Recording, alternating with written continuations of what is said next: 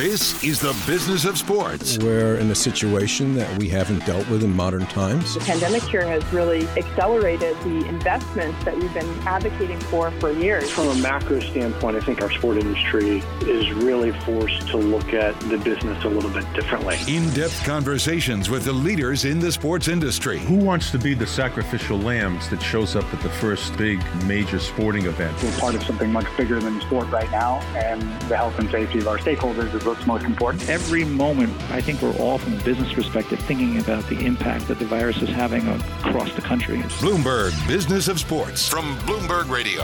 Hello, I'm Jason Kelly. And I'm Mike Lynch. And I'm Michael Barr. Over the next hour, we will explore the big money issues in the world of sports and talk to some of the biggest players in the industry. And it's a big week this week, guys, because the NBA draft happened. With the first pick in the 1992 NBA draft, the Orlando Magic selects Shaquille O'Neal from Louisiana State University.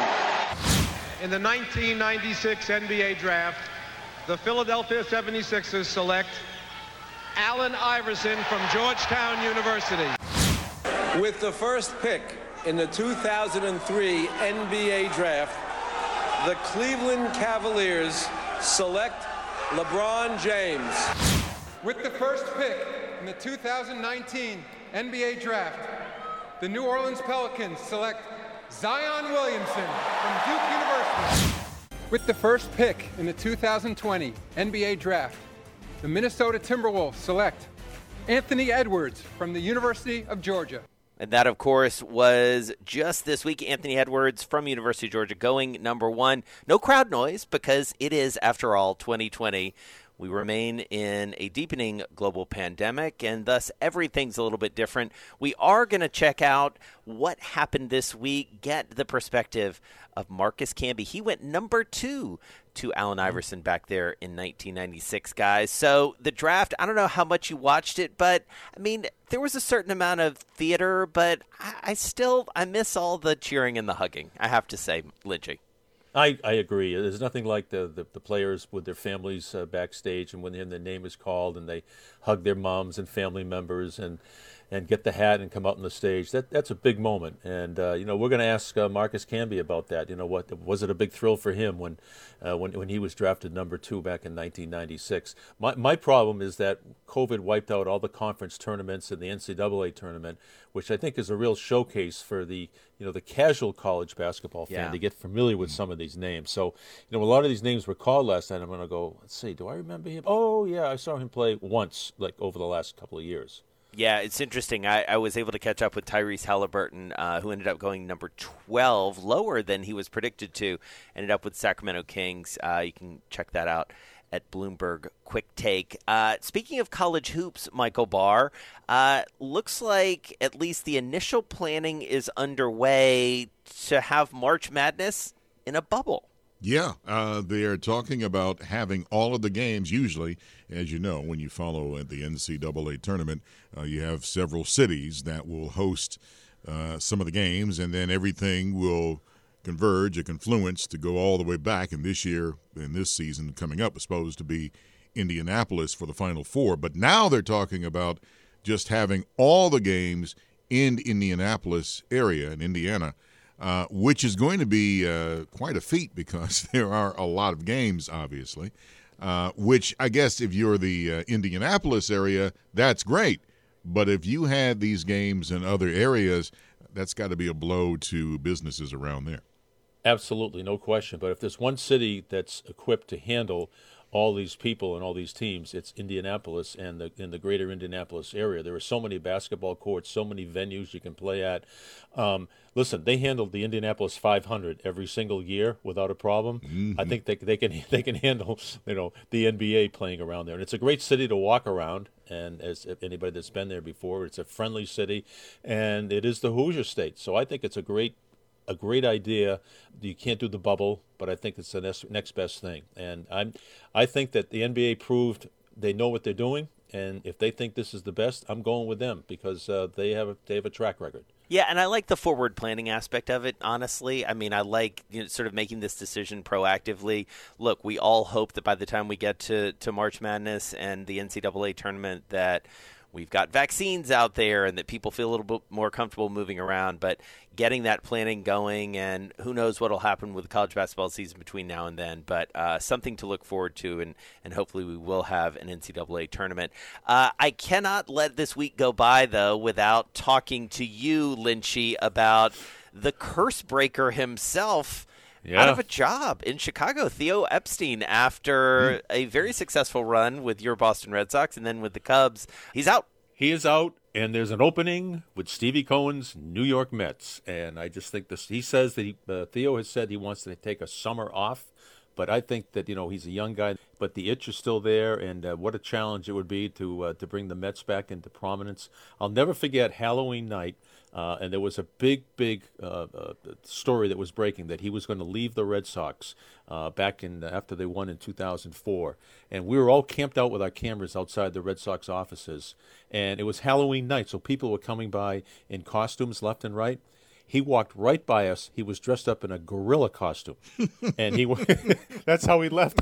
And he walked by all the cameras in a gorilla outfit. He was smirking under it, went around the corner, and took the gorilla hat off, got in his car, and drove away. And none of us knew it. We still were camped out there till midnight, trying to call all our sources. Is Theo still in there? Yeah, we got the back door covered. We got this door covered. And the gorilla walked right by us, and it was Theo Epstein. Look it up. It's hilarious. Oh, my God, I had never heard that story. Well, he's a smart guy. He proved that time and time again. And even though he went to Yale, he's a smart guy. You're right. There you go. Here we go. You went the whole Megillah on that one, didn't you? Fair warning to our audience out there, Lynchy's on fire this week. So just buckle up, because the rest of the show, you don't even know what you're going to hear. All right. Oh, sweet merciful. Up next on the show, we speak with former number 2 overall pick in the NBA draft, Marcus Camby. That is straight ahead on Bloomberg Business of Sports. You can follow me on Twitter at Big Bar Sports. And I'm Mike Lynch. I am not the gorilla. You can find me at Lynchy, WCVB. And you can follow me. I'm Jason Kelly at Jason Kelly News. We're here each and every week at this time. Catch our Apple podcast. That drops on Mondays, Wednesdays, and Thursdays. You're listening to Bloomberg Business of Sports from Bloomberg Radio around the world. The Toronto Raptors select Marcus Camby from the University of Massachusetts. Gomes there defensively. Melo steps back. No. Tip slam by Marcus Camby. The Nuggets' biggest bucket of the night. Well, thanks so much for joining us. We're here each and every week for you at the same time, talking to the biggest names in sports. I'm Jason Kelly alongside Mike Lynch and Michael Barr. Today, we're really excited to be speaking with former NBA Defensive Player of the Year, Marcus Camby. He joins us from Houston. Marcus, really good to talk to you. Thanks for having me, guys. We were waxing rhapsodic a little bit about Houston, where you've lived for more than a decade now. But we're talking to you in part this week because it is a special edition. It's the NBA draft. We just had it. We're talking to you on Thursday morning.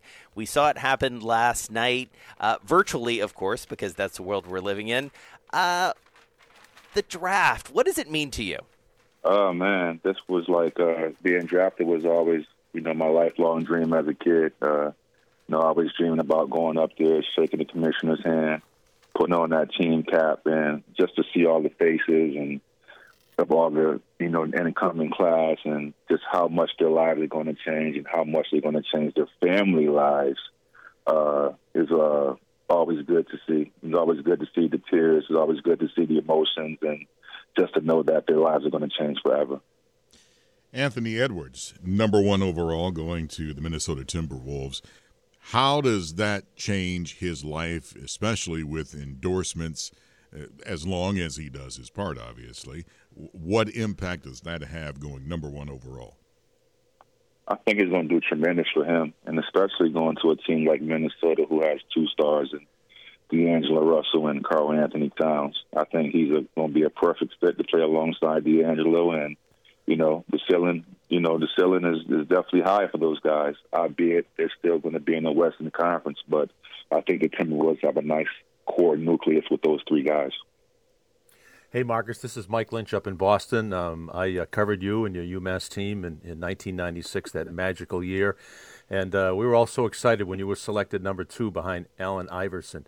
Knowing what you know now, 24 years later, what advice would you have for some of the top draft picks? These guys don't need to be really schooled in basketball anymore, but what advice would you have for them off the court with all the stuff that's going to be coming at them? Well, pretty much, I would tell these guys to pretty much keep working on your craft. Being the easiest part I was always taught was getting drafted, but staying in the league is probably the hardest part. So these guys are going to come in with playing with veterans who have families and who are fighting for a lot, who has to feed their families. So the job is always going to be on the line. So I would tell these guys to constantly work on your game and get with a vet. Get with a vet on your team that can show you the ropes, that can school you the ins and outs of the NBA, and treat it as business as the NBA is going to treat you guys as a business. So I think that's imperative. And what is treating it like a business? What does that look like? What did it look like for you when you first got to the league? It was different for me. I got drafted by the Toronto Raptors, and it was the second year of existence of the organization, so it was tough. It was a big adjustment for myself, and being on a team that wasn't really expected to do much because the lack of talent we had and the newness that we had to the NBA was the challenge. And basketball part I felt was the easy part. For me was I had so much idle downtime, I didn't really know what to do with myself. And me being in a whole totally different country, I pretty much stayed in my house a lot because I wouldn't really, wasn't comfortable with the situations. But the outside of the basketball world is definitely it's challenging, but it's all about what you bring to it. It's all about what you make out of it. And the NBA is going to provide you with a lot of opportunities. They do a great job of, with the end programs that they have with the Players Association and the information that they're giving these kids, that these kids need to soak it up like a sponge, because the NBA does a great job of providing you with information, providing you with opportunities outside of the basketball court that I feel that these young guys can take advantage of. The NBA, the previous season, had success being in the bubble. They carried off the season. The Lakers, congratulations to them for winning the championship. Boo. Spoken like a Boston fan over there.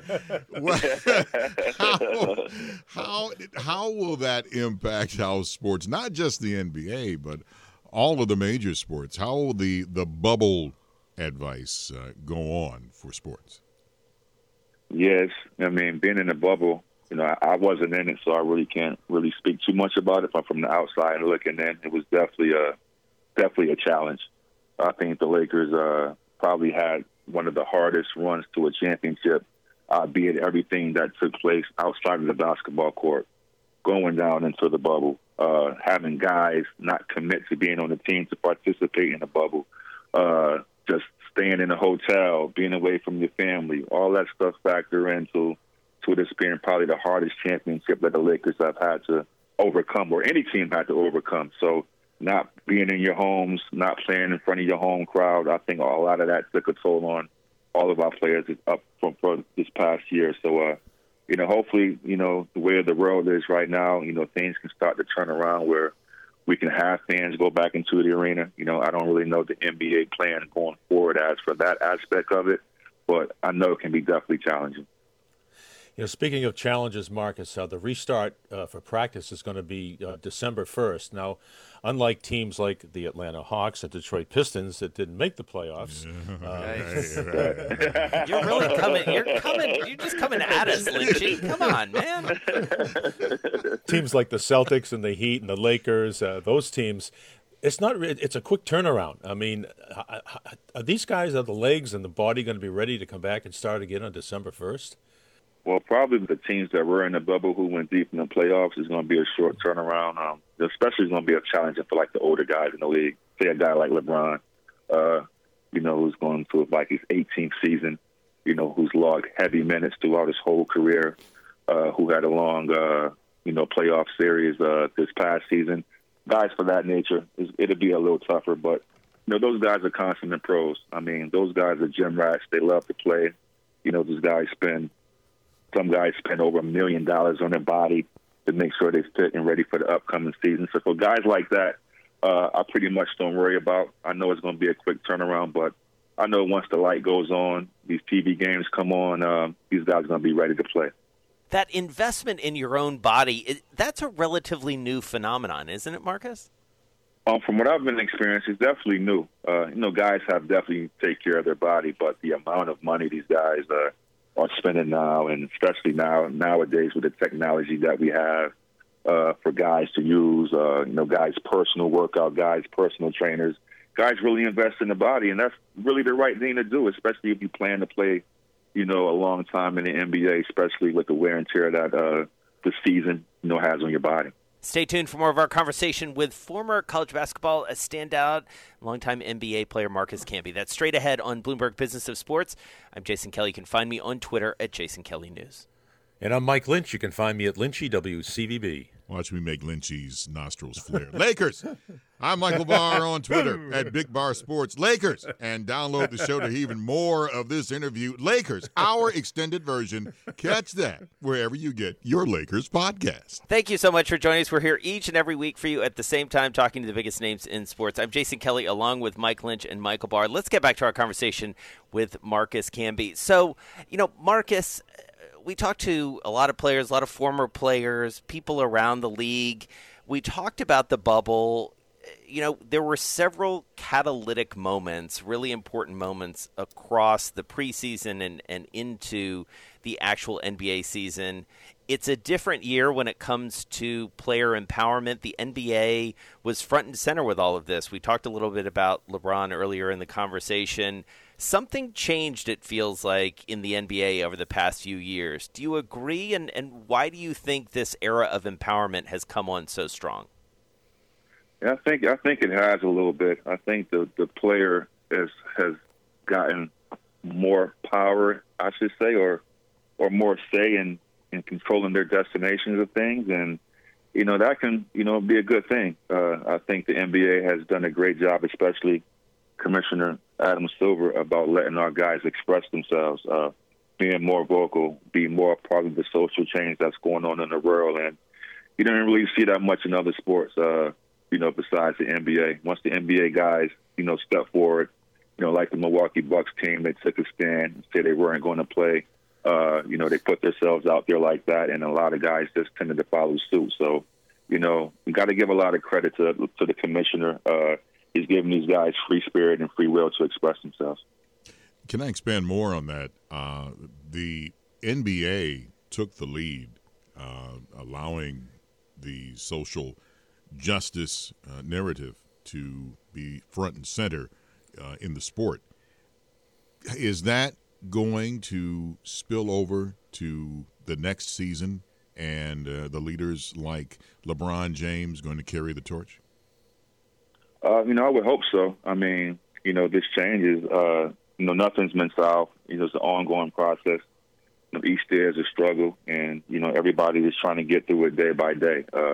It's not going to happen overnight. It's going to take more leaders from different sports to step up for us to really see radical change out there in the United States. And like I said, the guys like LeBron and those guys who step up and put themselves out there and get a lot of criticism, but they're doing it for the cause. And you got to respect guys like that that's able, to take the heat for a lot of other people, but still expect to see change. Marcus, why do you think the NBA has the best relationship with their commissioner, as opposed to, it seems like there's always contentiousness between the baseball players and the owners and football players and the commissioner? But with David Stern and now with Adam Silver, why do the players feel such a close relationship to their commissioner? Well, those guys are always accessible to the guys. Even when I was playing with David Stern, and he was always make sure he saw every team. Every time we went to the New York area, he was invited into the NBA Players Association office or the NBA offices, and he was always around. And in the NBA, I think it's less players as opposed to the NBA, as opposed to an NFL team where there's 50+ players on a team. So, I think a lot of guys respect David Stern for what he has brought the game globally for the NBA, and Adam Silver is doing a great job of taking that torch and passing it on and doing great things on and off the court.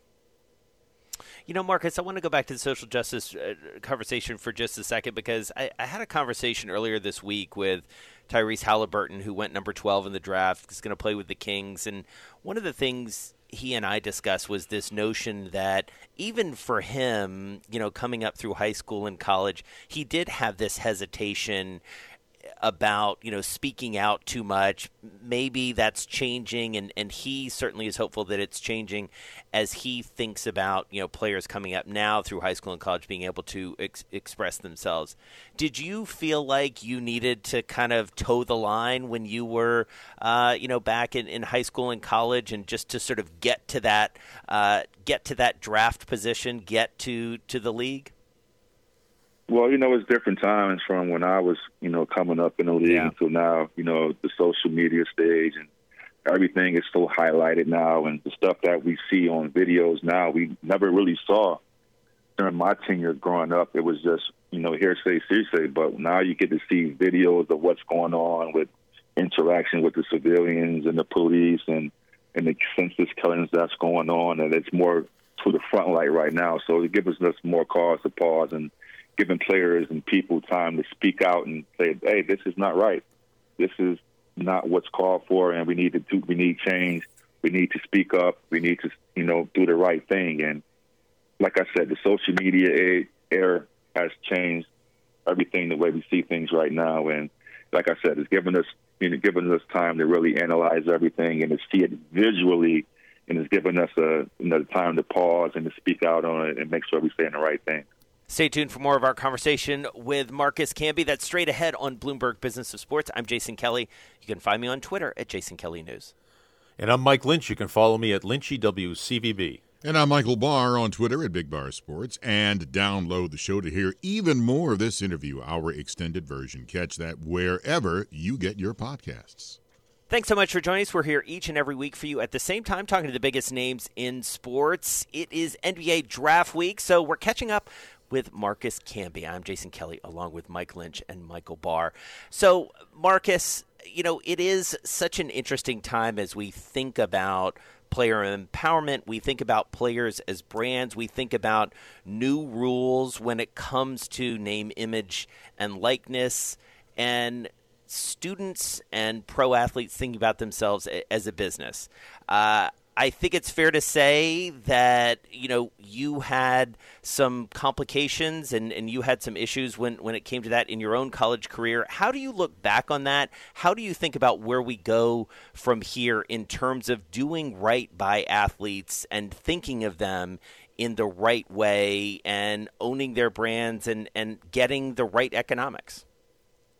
Yeah, I think the NCAA is doing a great job right now of allowing these athletes to garner and earn wages, outside of just being a student athlete. I get it, these kids are getting scholarships to go to college, and, of course, education is definitely the most important thing that we get out of it. But a lot of these schools are making a lot of money off these kids' likeliness and the way that they play and the way they contribute to the university. So when I was growing up, I definitely wish I had that. I've made a lot of immature decisions when I was coming out of the draft, being offered money here and there because of my situation. I was growing up. I didn't grow up with a whole lot of money. Me and my mom and my sisters, we grew up under hardship. So when people are trying to come at you and throw money at you and this and that, and especially when you're young, you're 18 and 19, you're not really thinking. You're thinking impulsively. You're thinking about what you can get and what you can get at that moment in time. So for me in my situation, it was definitely tough. I went through it. I owned it. I eventually paid back all the money back to the school because I felt that was the righteous thing to do. But nowadays, I think the NBA the NCAA is looking back on everything that happened, not just with me, but with a lot of players in the past that came along during those tough times and really try to make a conscious effort about what can we do here to change things? What can we do here to not let these things happen and not let these kids get taken advantage of? So with the opportunity of these kids, maybe to earn money for themselves while they're in college, I think it's a win-win for everybody. It's going to keep people out of troubles. It's going to keep dollars in these kids' pockets, and it's going to keep producing the game of college basketball the way I grew up on it. I grew up on kids staying in school 3 or 4 years, and not nowadays where these kids are one and done because they're leaving for the NBA because of hardship. You brought up a very good point about a young man making money, and you're now entering the NBA, and you're in your early 20s, and the world's your oyster. And sadly, you hear other stories as their careers end that they did not manage their money very well, and they're broke. What can we do as a society to help athletes, not just in the NBA, but in the NFL and all over, to learn to manage their money and at least live comfortably? Honestly, in the NBA and the Players Association, I got to give those guys a lot of credit.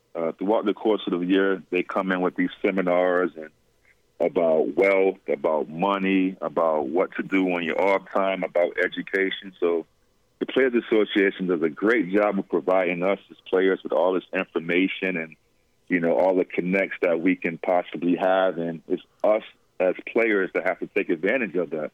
I remember at least probably like once every month, the Players Association would come in there, they would talk to us. If you need help with anything, you need somebody to look over what your financial guys are doing. So they put a lot of resources into that, and I think a lot of guys in the NBA during that time didn't really take advantage of it. They really didn't take advantage of it, and I really wish they did, because we would read and hear about less stories about guys going broke at an early age. Marcus, I thought that was a really mature decision when you reimbursed UMass over $151,000.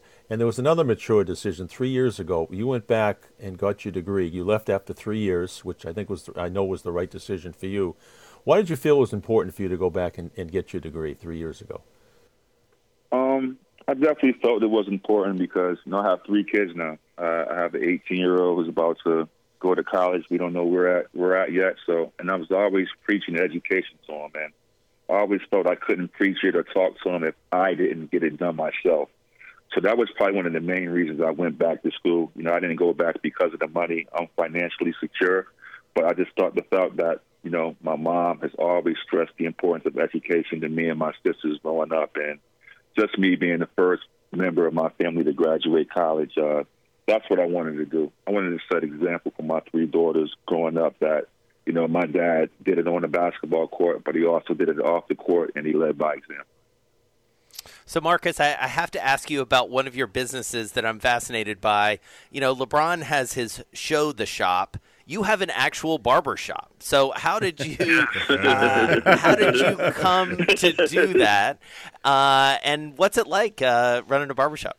I always wanted a barbershop. Me being down here in Houston, I wanted to have a business that was a staple in the community. And, I know how it is going to the barbershop. You get your hair cut, you talk and shop. It's just about being amongst the guys in there. And it's great. It's a great business. I love it.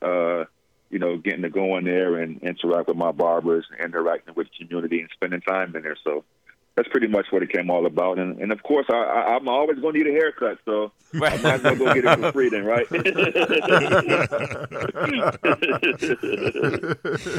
You just answered the question. It's like, well, where does the barber go to get his haircut? Yeah, I see what happens. Exactly.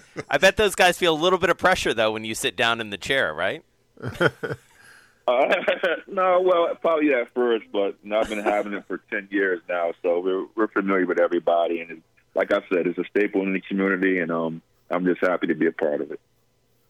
Have you gone through the problems because you own a barbershop, and many businesses like that have had issues because of coronavirus? Can you take us through your experience of what it's like going through the coronavirus era and trying to run a barbershop? Well, it was difficult at first because a lot of people didn't really want to come outside. So, you're not really coming outside. You're not really worried about your physical appearance. So you're not really, worried about going to get a haircut. So, but, it stumbled a little bit. But, we have faithful customers, and we have great barbers who put out great work. So, I don't think it has affected us that much. I think right now things are coming along for us, and I think the other day the governor of Texas said that we're not doing any more shutdowns. He doesn't care what's going on. I don't necessarily agree with that.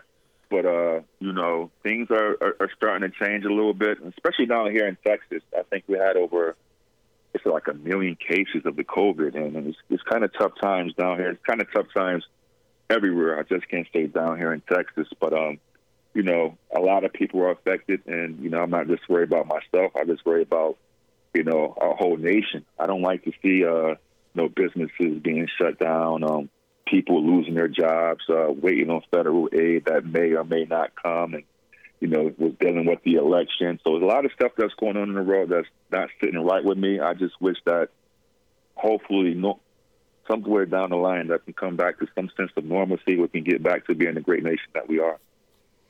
Well, Marcus Camby, we really appreciate you spending some time with us.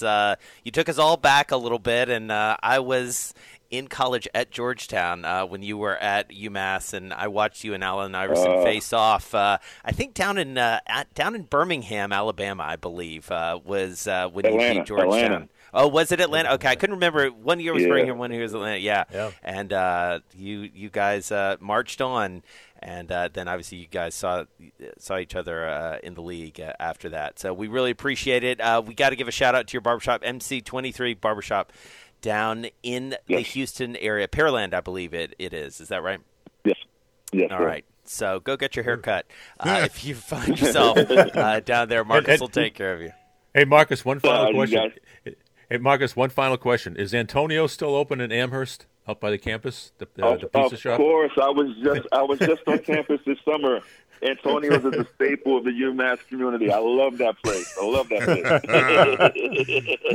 All right. Well, you'll have to come back and see us and keep us up to date on all your adventures. We really appreciate such a candid conversation with you. Marcus Camby, former NBA center, defensive player of the year back in 06 and 07, a standout at UMass, and a community leader here at a time, and great to catch up with him during draft week. Marcus, thanks a lot. Thank you, guys. Appreciate it. All right, guys. Well, Marcus Camby, fun to catch up with him. A lot of overlaps, as we tend to have with some of our guests. I do remember that game very well. I have a picture of the late John Thompson Jr. walking off the court after losing to UMass. That was in the Elite Eight. They went to the Final Four that year.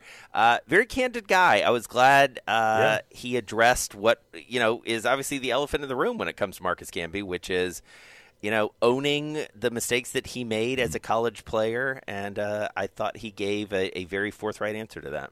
Without question. I didn't know how he was going to handle that, but when he said, I owned it, I made some bad decisions. I accepted it was $28,000 worth of jewelry, I think, from 2 different agents. Yeah. But he decided to pay back. UMass had to vacate their Final Four appearance, and they had to forfeit the $151,000 that they received in tournament money. And Marcus wrote a check to the school for the $151,000 plus. And a lot of guys could say, "Hey, I'm in the NBA right now. I'm done. Okay, right. See you later." Just sort of say, "Come get me." Find the money somewhere else from some alum. A very mature guy. We liked him a lot when we were covering him here. He was a great guy to deal with when he played for UMass, and we were all rooting for him. We followed his career, and I was just so glad to hear him talk about that and so many other mature things, especially about going back and getting his degree. Right, exactly. And now you got a place to get your hair cut in Houston. I do. I'm ready to go. Yeah, both of you guys. Let's just go. We could do a remote from MC23 in Pearland. I have to tell you, and when you mentioned about his business, the barbershop, it reminded me of the movie Barbershop. Yeah. Because that's exactly the way it was. And I remember when I was going to the barbershop, and this is when, I still do, but I mean, I was going to say, I haven't seen you in a while, Bar, but please tell me you're still getting your haircut. Get a haircut, hippie. But back in Detroit when I was getting a haircut, and this is when the Pistons, when they were winning NBA championships, and you should have heard the discussions. Which one was better, Joe Dumars or Isaiah Thomas? And I mean, this would go on for about 20 minutes as we're just going on getting the haircut. And it's just kind of neat that's the atmosphere when you walk into a barbershop. All right. Well, can you imagine going to a barbershop and having to talk about 17 titles instead of 2? Yeah. God, you are coming in hot, Lynchy. My goal is to be the number 1 pick. That's something I've been dreaming of since a kid. It feels better to be number 1 than number 5. I wear the number because of Mike. We have a chance to go for 3 in a row. Good numbers at a good time. When I first started wearing that number, I was just happy and proud. Bloomberg Business of Sports, the number of the week. Yeah, I got your number of the week for you. Somebody ate his Wheaties this morning. Oh, man. Lynchy steals it. All right, number of the week. Let's do it. All right, we're gonna do this in reverse. And you know what? This very quick, serious thing. A tribute to the late, great Alex Trebek. We're going to do this Jeopardy style. All right. This sport is offering one of the biggest prize purses ever seen in this sport. $1.15 million. I want to know what the sport is. What is bowling? Benji. Let's see. Did we have on some esports people? There you go. That's smart. I'm going to say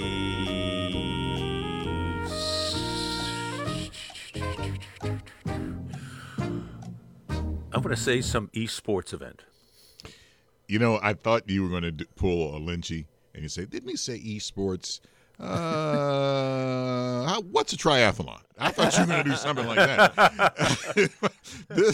They're offering in this triathlon, more than 2,000 triathlons will gather at the Daytona International Motor Speedway in Florida next month for an endurance sports festival called Challenge Daytona. And they'll have races for people of all ages. But the main event will be the Professional Triathletes Organization of the 2020 championship. And the world's best triathlons will compete for the biggest prize purse in the sport ever seen, $1.15 million. So I'd like to see that. Wow. All right. Wow. That's a lot. That is a lot more money. A ton of money for a triathlon? Yeah, exactly. Exactly. I mean, I love triathlons as much as the next guy, but that's really something. All right, that's a good number of the week. Well done. It is, yeah. A lot of money. That's what Barr was off last week, so we had a lot of time in his hands to come up with something he knew we'd have no chance of getting. No chance. Zero chance. Exactly. And I had been going through the real estate pages of the Los Angeles Times all week. When they come back to somebody's house. Yeah, exactly. Yeah, exactly. It'll come back. Esports is a good guess, though. That's really good. You've been listening to Bloomberg Business of Sports. We're here each and every week at the same time, plus online wherever you get your podcasts. Those drop every Monday, Wednesday, and Thursday. I'm Jason Kelly. You can find me on Twitter at Jason Kelly News. And I'm Mike Lynch. Thank you, Marcus Camby. You can find me at Lynchy WCVB. And I'm Michael Barr on Twitter at Big Bar Sports. You're listening to Bloomberg Business of Sports, Bloomberg Radio, around the world.